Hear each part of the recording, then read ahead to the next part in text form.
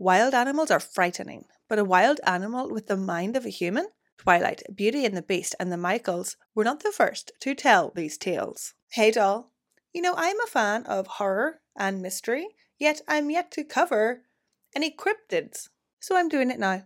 Werewolves, and a cat. If you go back into Irish history far enough, you will find writings that describe what we would today consider werewolves. One poem describes how some men could go into a deep sleep-like trance, during which their souls would leave their bodies and enter into a wolf.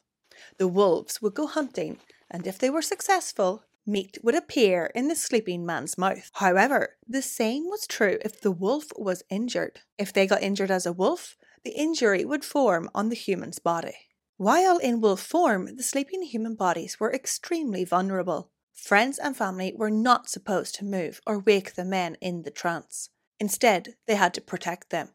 If the human body was disturbed while the soul was in the wolf, it could not return and would become trapped in the wolf forever.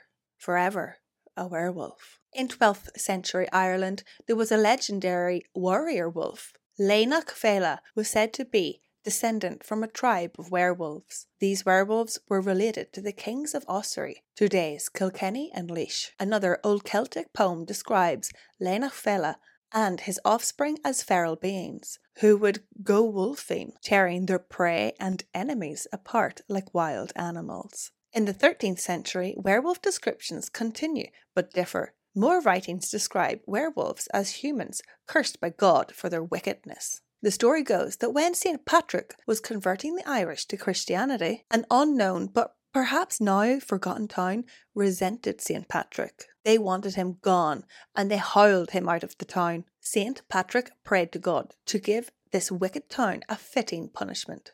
Hence, the vengeful God turned the whole town into werewolves, trapping the minds of the humans in the bodies of beasts, forcing them to eat and live like dogs outside. However, the curse was not a one-size-fits-all. Some of the werewolves were not permanently transformed. Some were punished for 7 years, while the lucky ones were only punished every 7th winter and given the chance to repent.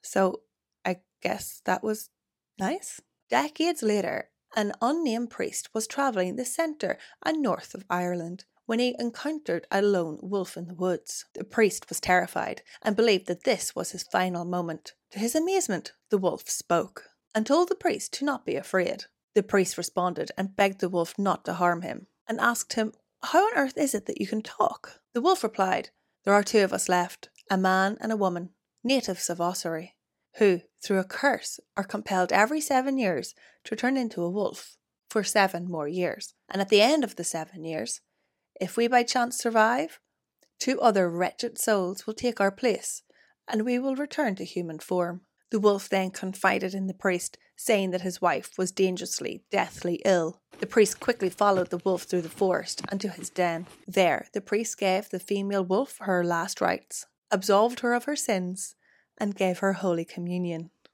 The sick wolf's fur and skin fell away, to reveal a frail, elderly woman. Perhaps these are the last 2 werewolves recorded in Ireland, as there's not much more after that. However, the extinction of direwolves has been questioned. The direwolves from Game of Thrones were a real species that existed in Ireland about 12,000 years ago.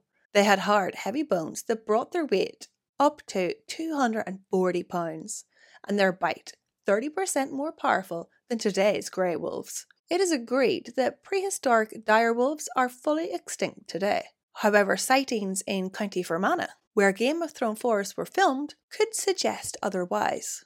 In 2012, local hikers claimed to witness a pack of these fearsome direwolves on the hunt, describing them as wolves but with stockier legs and a wider head and shorter ears, which matched the description of these ancient beasts exactly. While no sightings in Fermanagh have been reported since then, whisperings of their presence continue around the county to this day. Anyway, enough dogs. Where are the kitty cats? Cat.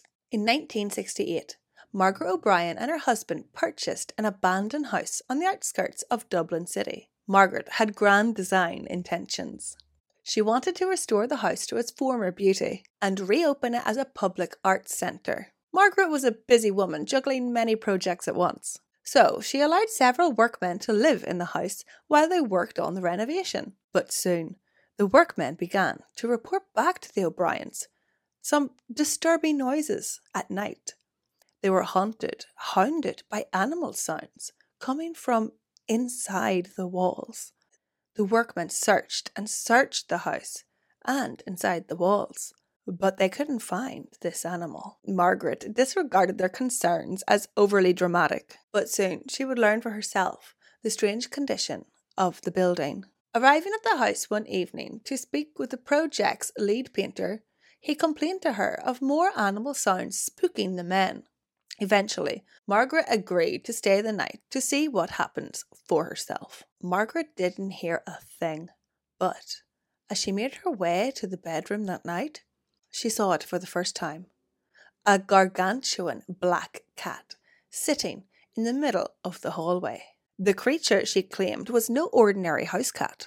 Rather, it was as big as a panther. She could tell it was smart. She could tell it was studying her. She could tell it was evil. Margaret blinked and the cat disappeared from sight. Margaret told the workmen, yes, indeed, there is something inside this house. Soon after this meeting, the lead painter also saw the cat. But this time, the monstrous cat was surrounded by a heavy mist. Was the cat getting stronger? Margaret O'Brien at this point was terrified and called for a local priest to perform an exorcism on the house. The sacrament seemed to do the trick. It was effective. The arts centre opened and the community came and went as they pleased for months. But the peace was not to last. One evening, a group of drunken actors decided to hold a séance in an attempt to call upon the supposed sinister feline creature they had all heard so much about. They were unfortunately successful. The haunting resumed stronger than ever. The monstrous cat was now joined by the malevolent spirits of 2 nuns. The nuns terrorised the artsy guests in the building's gallery. This time, Margaret tried a medium for help, who was able to share with them the story behind this supernatural activity. The medium told her that this house was once owned by members of the infamous Hellfire Club, and that these nun spirits had been attendants of a satanic ritual black mass, and now their souls were trapped. In 2012, this story became a possible reality. At another house said to be frequented by the Hellfire Club members, an oil painting was found, a painting depicting a black cat surrounded by flames. Killikee House still stands today and is now privately owned. However, rumours of sinister encounters within its walls continue to this day. Thanks, doll. Thanks for watching. And how kind of you to subscribe. Do you believe in werewolves? I don't know if I believe in werewolves. But I mean then, if werewolves don't exist, or didn't ever exist, where did all these stories come from? Let me know of any other cryptids you think I should cover. Salam! Slan slan!